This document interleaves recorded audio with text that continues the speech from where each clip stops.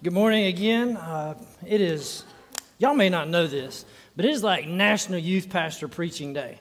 Everywhere, all over the country, youth pastors are getting their chance. So all the senior pastors come through Christmas and then they take the next weekend off. So everywhere, all the time right now, it's Youth Pastor Day. So I'm thankful for the opportunity. If you have your Bible this morning, please turn with me to one of my favorite passages of Scripture. It's Luke chapter number 17. We're going to read verses 11 through 19 this morning and talk about discovering Jesus. I get the great privilege of actually getting to preach twice because Pastor Craig will be out of town next week and he'll be going to Latvia. I had to see Luke, and as one of our international missionaries who actually came from this church. He'll be out of town next week. This thing's going to fall off. I sat on it. Youth pastor guy. Anyway, so I get to preach twice. So this week we're talking about discovering Jesus. Next week we're talking about settling our faith. When you find your faith, what we're talking about this week, you're able to have the opportunity to settle it and to work some things out to make it actually usable. So this morning, if you can and are able, would you please stand with me for the reading of God's Word? Verse 11 of chapter 17 of Luke says, "On the way to Jerusalem, he was passing along between Samaria and Galilee." That's Jesus. "And as he entered a village, he was met by 10 lepers who stood at a distance and lifted up their voices, saying, 'Jesus, Master, have mercy on us.' When he saw them, he said to them, 'Go and show yourselves to the priests.' And as they went, they were cleansed. Then one of them, when he saw that he was healed, turned back, praising God with a loud voice. And he fell on his face at Jesus' feet, giving him thanks. Now he was a Samaritan. Then Jesus answered, 'Were not 10 cleansed? Where are the 9? Was not one found to return and give praise to God except this foreigner?' And he said to him, 'Rise, go your way. Your faith has made you well.'" Let's pray. Father, we're thankful for the truth of your word. As we begin this new year, I pray, Lord, you would help us to see Jesus in such a new way, discovering him as the author and finisher of our faith, as Pastor Buster read to us this morning, but also, God, if we've never met him, I pray today would be the day of the salvation. I pray this year would be the year that you would save. I pray as we consider your word this morning, you would give us hearts to hear and understand, eyes to see, and then, Lord, a commitment to live out that truth. In Jesus' name we pray. Amen. You may be seated. Discovering Jesus. So here we go. In Luke chapter 17, verse 19, it says, "And he was on his way to Jerusalem." It's easy to miss the fact that there is a lot wrapped up in this statement because it's just 5 words at the beginning of another story. And usually when it's just 5 words at the beginning of a story, we pass along those 5 words and not realizing that they have tremendous value and that they're saying a great deal. See, because we just come through Christmas, and with Christmas, you mustn't miss the fact that Christmas and Easter are automatically connected. The birth of Christ is absolutely and necessarily tied to his death for the salvation of all. So this morning, as we begin with Jesus being on his way to Jerusalem, on his way to the first Easter. As we've turned the page into 2023, we are on our way to Easter. We just left Christmas, and we're on our way. And when you see these first 5 words, you see that Jesus was on his way to Jerusalem. He's on his way to the cross, on his way to the first Easter. We're on our way to seeing Jesus pay the price for all sin ever, as Jesus is on his way there in what we read this morning.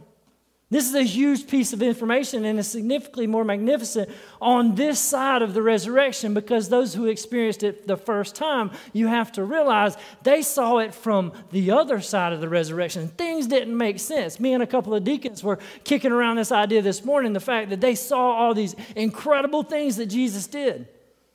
You know, you walk on water, you call the dead back to the living, you heal people's blindness and make them walk again when they can't walk and still struggle to understand the power that's coming from the man that was Jesus because they lived on the other side of the resurrection. We have the resurrection. We're able to look at it and say everything is true because if you're dead 3 days and you come out of the tomb, then you're different. But more than that, this morning, I want you to discover Jesus this year like you never have. I want you to see him this morning as he's unmatched. I want you to know that he loves you. And I want you to discover Jesus like you've never, ever been able to.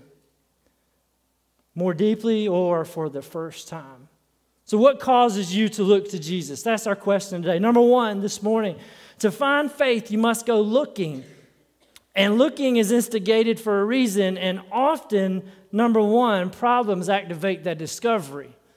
You don't just go looking for your toothbrush unless you got to brush your teeth. You don't just go do things without reason. Most often, we don't just wander around aimlessly without a point. These 10 men had a problem, and this problem caused them this incredible separation that we can't even begin to realize except to maybe understand it just a little bit better because we're on this side of COVID-19. We understand what separation is because some of us have been quarantined. Like we got sent home from school. We wouldn't get to see our friends forever. But this way of separation for these 10 men was different because their separation caused them to find community in what was broken about them. See, we didn't have to quarantine with other COVID people. Even though everybody in your house might have had COVID, it was still just a number of days or so it was supposed to be until everybody gets out of jail. Everybody gets out of COVID jail. And so we didn't have to go and be broken in this one community, living separate from other people. We still got to stay at home. We still got to live in our community. These 10, when you had leprosy, when you had these skin diseases, you had to go live out by yourself in the leper colony. This problem caused them to find community, but they also found community in their problem. What was wrong with them caused them to be put together. And see, it's real easy to settle with community in your difficulty. It's real easy for you to let the problem become what defines you and what binds you. It's real easy to take what you think is wrong in your life, find other people that those like things are wrong with, and begin this little community together. And it's super easy now that we live in this world with the internet, that you can go anywhere and find things wrong with you that are wrong with somebody else, and you start your own little chat room or your own little friend group. It's easy to find what's difficult in your life and allow it to tell you all about who God is. To become a victim of a problem instead of a warrior in pursuit of a solution, but you must never allow your difficult circumstances to inform you about God. But only ever let God inform you about your difficult circumstances. You must never let your difficult circumstances tell you who God is. To define who God is. Because something bad happened to me, God is bad. Because something is hard, God doesn't love me. You can't do that because that's not what the truth of Scripture says. You must never let difficult circumstances to inform you about, only ever let God inform you about your difficult circumstances. Read with me again verses 11 and 12. On his way to Jerusalem, he was passing along between Samaria and Galilee, and as he entered a village, he was met by 10 lepers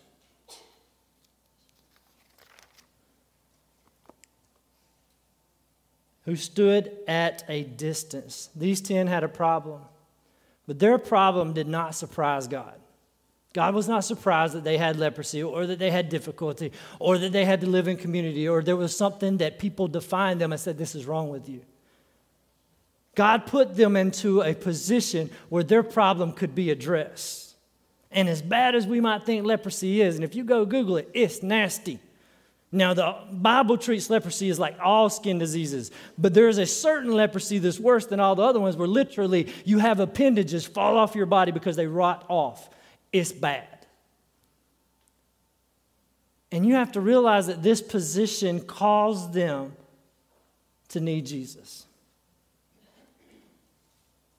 And God put them there so that their problem could be addressed. He gave them access. It said, as Jesus was on his way to Jerusalem, he was met by 10 lepers. Jesus didn't have to go that way. There were other ways to get there. This was most often the one traveled.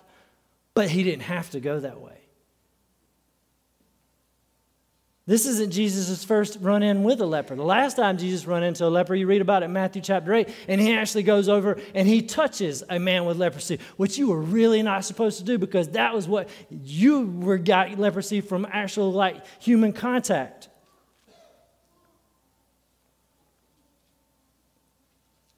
And that was supposed to change everything about you. But see, Jesus isn't scared of what's wrong with you.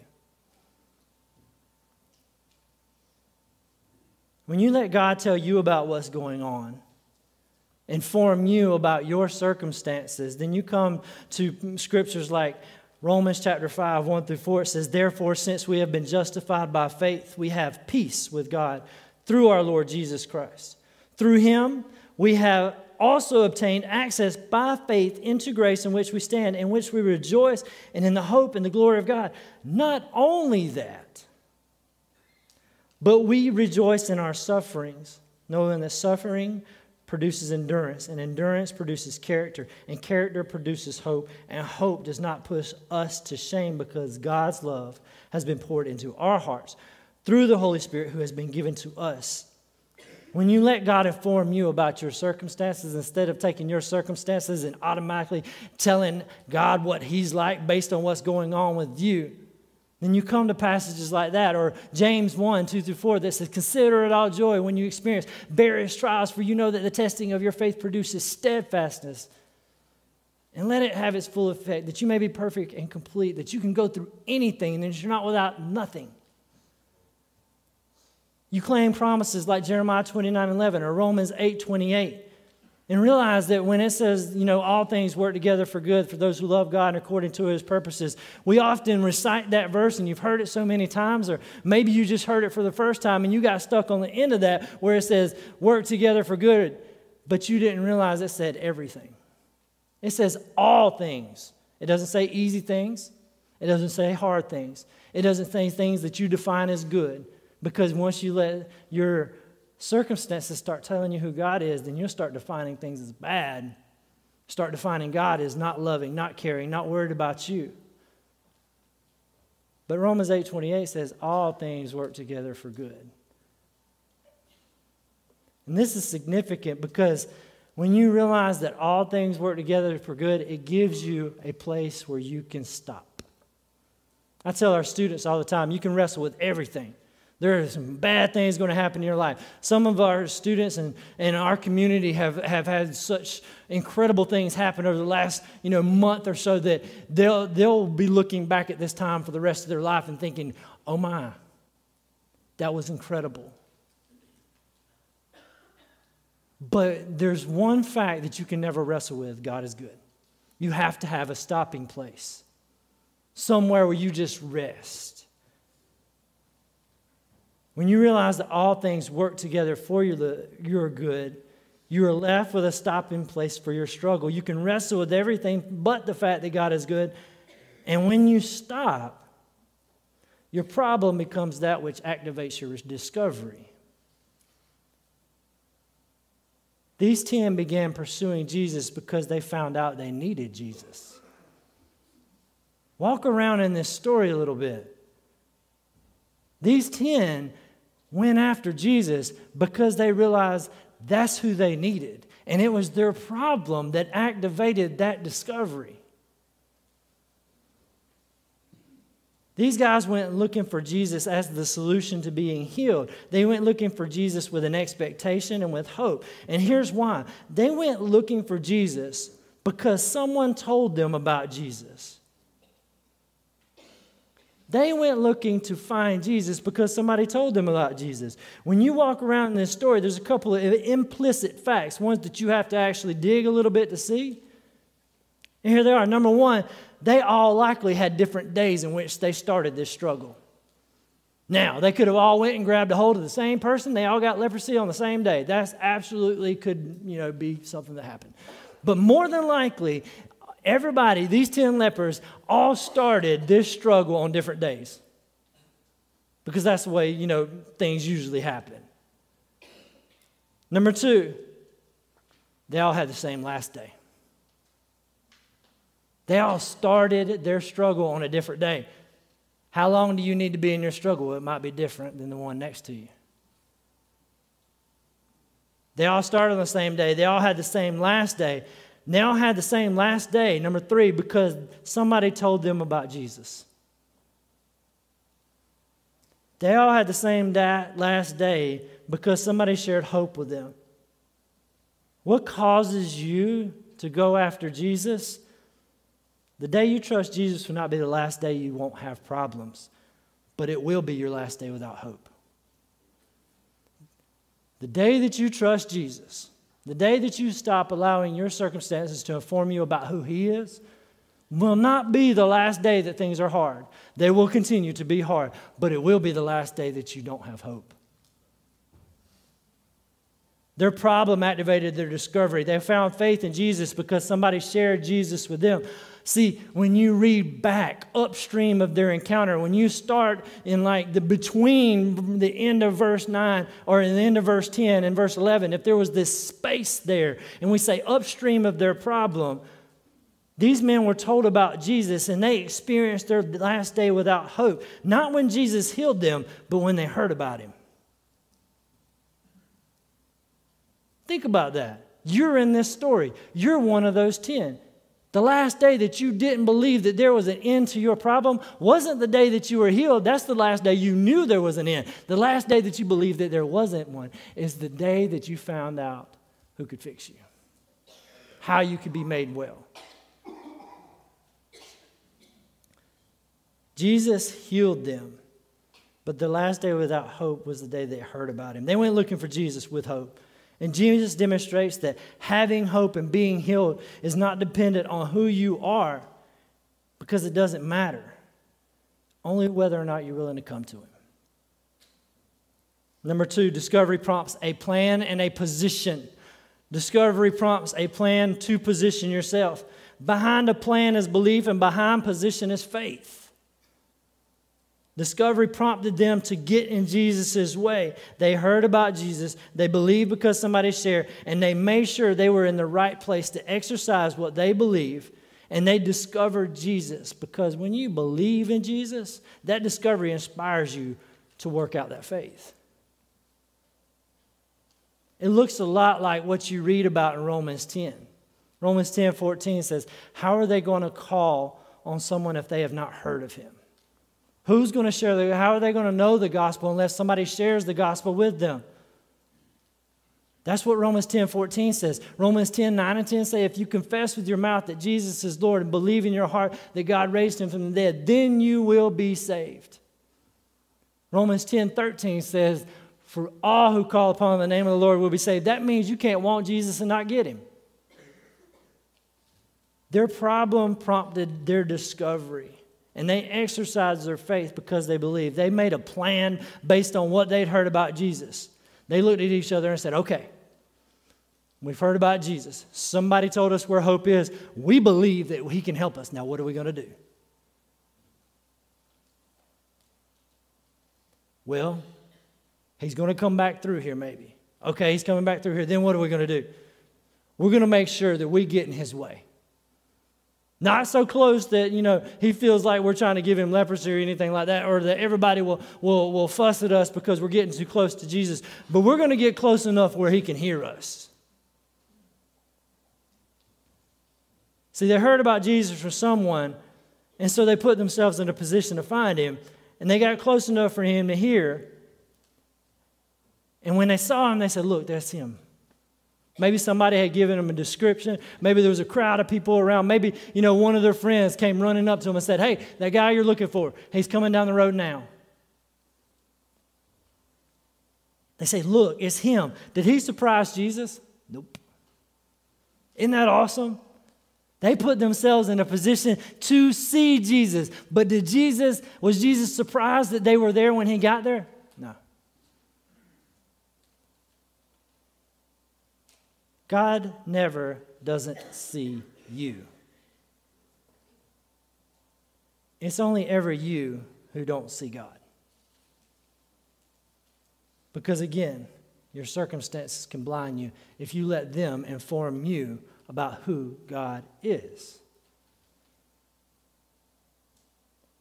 So they say, we're going to make sure He can see us. Then what are we going to do? We're going to yell. What are we going to say? Jesus, Master, have mercy on us. They positioned themselves. They said, we're going to wager everything on the fact that he is who he says he is, that he is who we've heard he is. We're going to say, Jesus, Master. They positioned themselves. They yelled out. Now, this wasn't like a Jesus take the wheel kind of moment. Right? They weren't like, Jesus, come over here and get in the car with us and you can drive. They were not, Jesus, we need you to let us into your car. See, Jesus take the wheel is a really bad thing to live by. That implies the fact that you have some control. You can exercise your faith, but the better way might be to say, Lord, help me to live in the car that you're driving.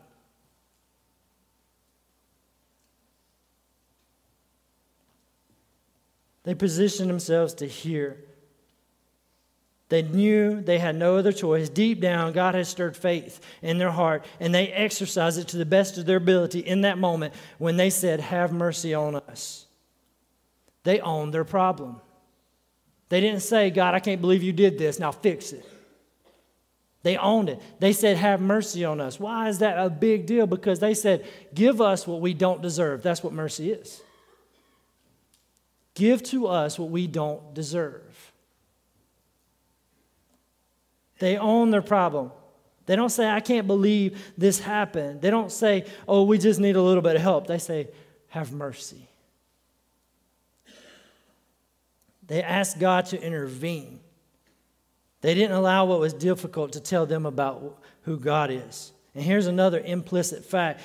They found Jesus only because they had a problem. Something was difficult, so they found him. But what was their problem? It was leprosy. What was good for them didn't feel good. What was good for them did not feel good. And here's the truth. What is good for you may not feel good. Very often, you're going to meet situations and circumstances in your life, and you're going to question why it hurts so bad. Why does this have to happen? Where did I go wrong? Maybe you didn't. Maybe you did. Sometimes things that are difficult in your life are meant to drive you to dependence on Jesus. Sometimes things that are difficult in your life are the consequences of your sin. But either way, the answer is the same. Jesus. Whether it's you need him for strength and wisdom and power and the ability to make it through, or you're dealing with the consequences of your sin and you need to ask for forgiveness first so that you can be reconciled, repentant, so that you can confess with your mouth so that God is faithful and just to forgive you, because if you say, forgive me for what I've done, he will. They own their problem. Sometimes what is needed is not what is good, or it's not going to feel good, but it's meant to drive you to Jesus. What's wrong wasn't good for them. The problem, though, was perfect because it put them right in Jesus' way. Number 3 this morning, obedience changes everything. They discovered Jesus because someone shared Jesus with them. They planned and positioned themselves to see Jesus and to call out to him. Now, when we read again verse 14, Jesus says, go and show your way. And when he saw them, he said to them, go and show yourselves to the priest. And as they went, they were cleansed. It doesn't say when they heard. It said when they went. Obedience changes everything. As they went, they discovered Jesus because somebody shared. And obedience to his command changed everything. You have to ask and you have to obey. God, what should I do? Read the Bible. Okay, now I got to do what it says. Think again how they felt in this moment. They had leprosy. They're absolutely separated, living in this messed up community where the only thing that bound them was what was wrong with them. They hear about Jesus because somebody shared Jesus with them. They gave them the last day without hope. They had hope. And then when they saw Jesus, they put themselves in his way. They yelled out. They owned their problem. Said, have mercy on us. And then when Jesus said, do something, they did it.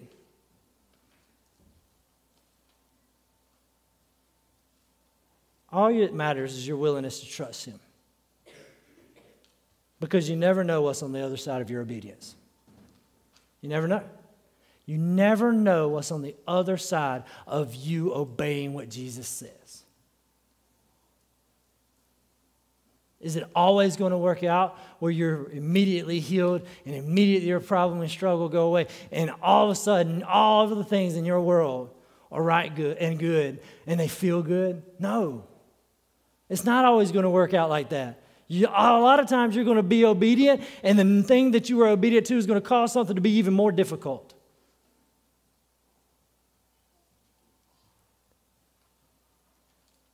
But Jesus demonstrates that it doesn't matter what's going on in your life. All that matters is your willingness to come to Him. See, break this down a little bit, and you think they discovered because they had a problem. They knew they needed Jesus because God knew that they needed a problem to put them in that position. And in order for them to seek a solution, and in order for them to hear when it was shared with them, they needed a problem. Then Jesus sees them and gives them command, and not knowing what was on the other side of their obedience, they went anyway, and their obedience changed everything. When we walk around in that, we know that God only has the power to change certain situations. All situations God has the power to change. But here's the thing.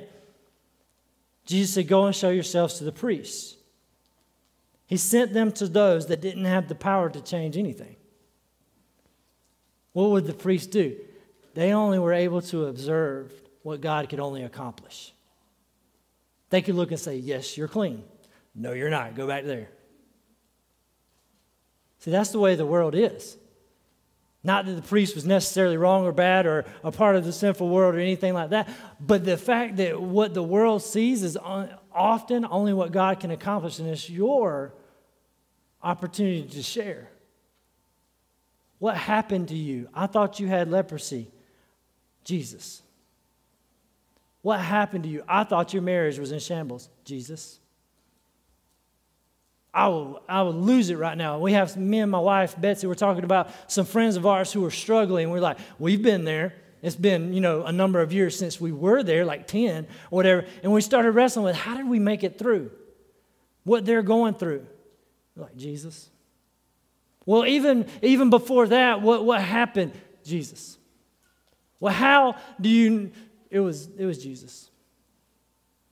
We didn't all of a sudden gather up our strength and say, we're going to overcome this thing that's trying to tear our marriage apart. We're not going to all of a sudden gather up and tear down this wall of difficulty that's happening in our lives. It was Jesus. And one day, and I'll own this one day I had enough, and I said, I quit. I owned it, and it was Jesus. And on the other side of obedience, it changed everything. And I say that to say that if you all in here right now think about one of those things that's happened to you or happened to you in your life, you have this thing that you say, how did I make it? What happened? And you start taking steps back and you say, okay, well, that happened, and that happened, and that happened. And you get to a place where you say, it was Jesus. And what do you do with that? Bet you know somebody who's going through that same thing. You go tell them. Because Jesus changes everything. On the other side of obedience, there's blessing.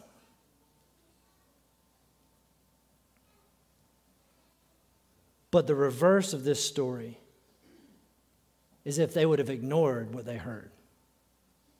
So you don't think that when you read the Bible, do you? Well, what if they didn't do that? What if they ignored the person that shared Jesus with them and said, we're just going to sit over here in our brokenness and stay victims, and, we're going to define God based on what's wrong with us, and we're going to say that because it's bad in my life, it doesn't feel good, God must be bad, and He doesn't love me. See, we don't ever read the stories in the other direction to see how good God actually is, because we don't dig that much. We just kind of read it and go, woo, Jesus. It's bigger than that. What if they wouldn't have believed and positioned themselves and didn't obey? What if you don't believe? Or you struggle to believe? What if you think you can fix it? What if you're looking for a solution that doesn't involve Jesus? That means you're wagering the outcome on a worldly solution. and on power that is uncertain, and on a ladder without a top ring. Think about that. Everything that the world offers you, you can look at it and you can say, okay, what next? Partying on Friday night makes me feel good. Okay, what's next? What about 30 years worth of partying on Friday nights? Okay, what's next? What about those people that I can't just let go of because I'm worried about what they think of me? Well, when are you going to stop worrying about them? What's next? See, everything that the world offers you is like a ladder without a top rung. There's always a what next. And you never get to the top. It's always one more bar to reach, one more rung to climb. But Jesus says, come to me all who are weary and heavy laden, and I will give you rest.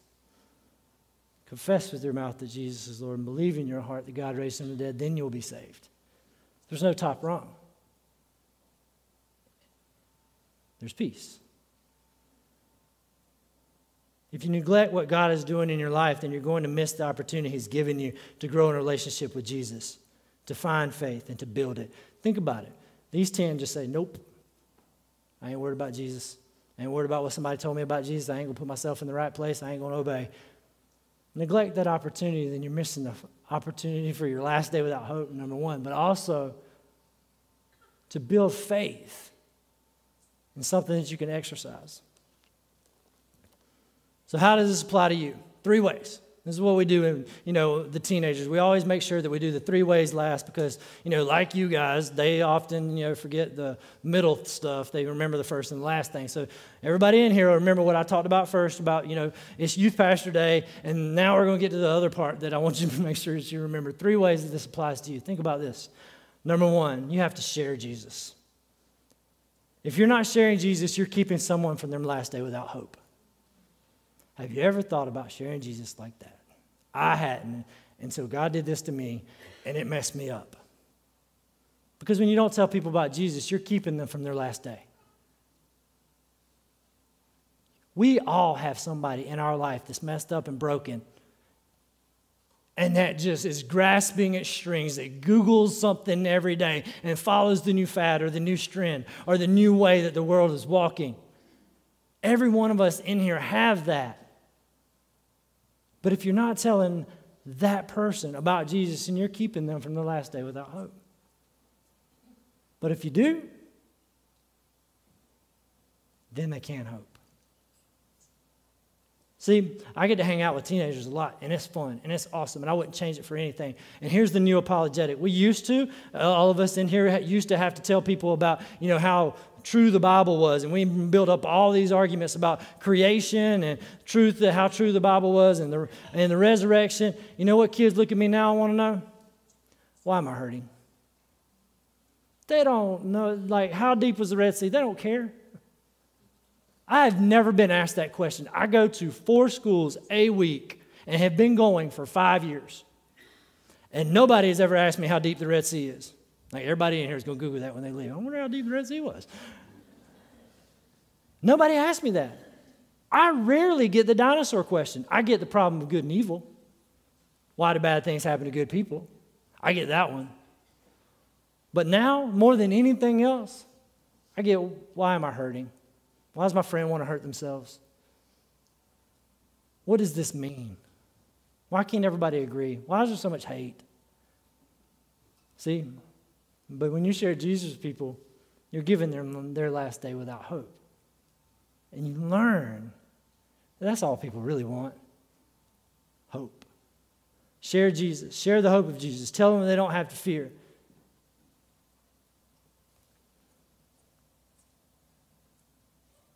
When you share Jesus, you give them the ability to fight off everything that happens inside of them that says you don't have a chance. Share Jesus because you have the ability to give them the hope that conquers guilt, the hope that conquers shame, the ability to rest and trust. Number 2, position yourself to read Jesus. Everybody's going to start a brand new Bible reading plan today, right? Right, okay. Everybody, when you start your brand new Bible reading plan, you're putting yourself in the situation to see Jesus. Position yourself to see Jesus. Number one, share hope with people. Number two, see Jesus. Read His Word, pray with Him, get with His people, people who will support you, people who've been prepared to help you, those that have been broken and who Jesus has fixed, or those that are broken and Jesus is fixing. When you put yourself in this position to see Jesus, you end up around some people that really do care about you. And it doesn't matter what's going on, and it doesn't matter how bad it is, and it doesn't matter when it is. There's no qualifications for the love of Christ that gets exercised from His people. We just love you. Now, we're going to mess it up sometimes because, we're sinful. We're going to mess up that. We're supposed to love you sometimes. But it's not going to be without grace. We're always going to ask, forgive me, please. If you've ever been hurt by a church member, forgive us. There's sinful people here and at Walmart and everywhere you go. So, we're not going to not mess up. But when you position yourself to see Jesus, you read His Word, you pray, and you get around His people, you'll often hear people say stuff like, I don't think you understand my situation. I don't think you know what I'm going through. It would be very difficult for me to go and find somebody who is going through the exact same thing that I am so that they could show me how to go through it step by step. There are those people out there. Absolutely, 100%. But often, I don't need somebody else that's got a broke ankle to show me what it's like to have a broke ankle or to teach me what it's like to make it through. What I need is somebody who's already had a broke ankle. I need someone who's going to come looking for me and is strong enough to carry me out. I don't need someone that's going to be a part of the community that I'm starting when we say, okay, everybody with broke ankles, we're all going to get together. We're all going to talk about how bad the world is because we got a broke ankle. See, everybody wants to take what bad that happened to them and automatically make it something that binds them to other people. But here's what you don't realize is that struggle had meaning. Here's what I mean. If I go run a mile, I know that it takes me about, 3 feet per step, right? So I go and run a mile. On the last step of that mile that I run, I break my ankle. What do I get mad at? The last step. What do I not thank God for? Every step before that. I don't need other people with a broke ankle for us to get together in community and talk about how messed up everything is. I need somebody to come find me and carry me out. You want to know what God's people in His community do? There are people that come find you and carry you out. Don't be surprised if you're not putting yourself in the way to see Jesus when you get spiritually wrecked because you've done nothing to spiritually grow. If you're not putting yourself, remember we're going to do this thing where we see it on the other side of this. If you're not reading the Bible and you're not praying and you're not around the right people, and those are just like the minimums, right? Jesus said everybody who visited me in the prison, everybody who brought me something to drink when I was thirsty, that's the next step. If you're not reading, praying, and around God's people, don't be surprised when you get spiritually wrecked because you've done nothing to spiritually grow. Coasting will lead to compromise. Just because you're okay today, I'm in a good place today, nothing's really going on wrong with me today, it's probably the day when you must push a little bit harder. Because every day you cease a relentless pursuit of Jesus is the day that you've left your heart unguarded. The devil, this world, and your sinful flesh never stop pursuing you. Number one, share Jesus. Number two, put yourself in the position to find Him. Number three, obey and find change. Obey and find change. You never know what's on the other side of obedience, except that's where blessing awaits. How many times do you have to obey? I don't know. How many steps is it going to take to get out of the struggle that you're in? I don't know. What do I know? I know that the day that you trust Jesus is your last one without hope. I know that every time that you obey, you can hope that you're closer. I know that you can put your faith in the fact that God is working all things for your good. All things. Not the easy things, not the hard things, all things. The things that feel good, the things that feel bad. All things. You never know what's on the other side. Obedience is believing. Belief is an exercise of a conviction. A conviction is something you know from God's word that is so true, and you're so thoroughly convinced of it that you're willing to stand for it regardless of the consequences. How many of those things do you have in your life? How many things do you have that you are so thoroughly convinced are true that you're willing to stand for it regardless of the consequences? See, we live in a world that's questioning truth every day. And the devil is figuring out a new way to disguise that truth all the time.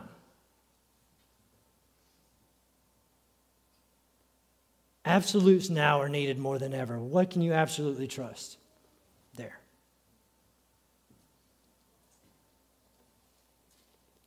Obedience brings blessing. We know that because in the Bible there's these crazy stories. Noah built a boat. Worked out. Moses lead the people. It was hard. It did not feel good. God worked it out. Joshua take the promised land. Ruth meet Boaz. David was the man after God's own heart. He both got it right and wrong so thoroughly that he saw sin and grace as well maybe as you possibly can. He got it so right and so wrong in his life that he saw grace and forgiveness maybe as well as anybody. How do I know that? When you go read the things that David wrote in his Psalms, he wrestled with everything but the fact that God was good. Where's that at? Read the things that David wrote in the Psalms. He says, I can't believe you're letting them do this to me. My enemies have surrounded me. Do you see what's going on right now, God? And in almost every psalm that David wrote, there's a turn where he said, but your goodness and mercy endures forever. And he changes. He rolls his heart out there and everything that's going on. He's completely honest with God about what's going on and everything that he is struggling with, but he turns and says, God is good. And I'm not going to wrestle with that. Daniel, don't worry about the lions. Shadrach, Meshach, and Abednego, the fire won't hurt you. How do I know that happened? Because they said, even if God doesn't save us, we're going in there anyway. The uncomfort of their situation did not scare them. Only obedience that changed everything.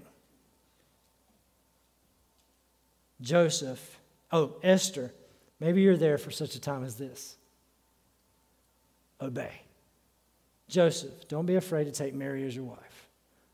Obey. Peter, walk on water. Man with a withered hand, stretch it out. Man whose son was in need of Jesus, said, help my unbelief. Woman with a discharge of blood, Mark chapter 5, said, if I could just touch his garment. Believe, obey. Almost every account, there's hope that out of everything, God was in control, and that was the only certainty they had. These are wild stories that display the hope birth that brought obedience, that was exercised in faith. And they all learned what was on the other side of obedience. So here we are. Your challenge today to share hope, to position yourself to see Jesus, and know that obedience brings blessing. That question this morning, what causes you to go look for Jesus? Here's your answer. Everything. If he works something out in your life, you're supposed to go look for him to praise him. You'll see that next week. The one that it worked out for, the best one that it worked out for, is the one that ran back to Jesus and was grateful for what God had done. And Jesus said, where's everybody else? I did this for 10 people. Where are the 9? Oh, on the other side of obedience is this great blessing. Share hope, position yourself, and know that obedience brings there. This morning, have you heard about the hope you can find in Jesus and need to be saved? If so, I'd love to tell them tell you about him? Do you need to commit to share hope? Have you thought of that person that you need to call or go see or make sure you encounter this week? This person that needs to hear about Jesus. Do you need to do that? Do you need to commit yourself to position yourself to see Jesus in 2023? Start with reading his word. If you've never read his word, don't jump in it and say, I'm going to read all the Bible in the next 6 months. I am fired up. January 1st, here I come. Don't do that. Just read one verse today. Read 2 tomorrow. When you get to a paragraph and you're reading a paragraph a day, do that for a week or 2. Then bump it up. Read 2 paragraphs and get to a chapter. See, anytime that you do more tomorrow than you did today, you're growing. Commit yourself to positioning yourself to see Jesus better in 2023. But is there a place in your life where you need to obey, where you're scared to let God in? To let him have the problem? Where you know that what the answer is, but you haven't followed through in obedience?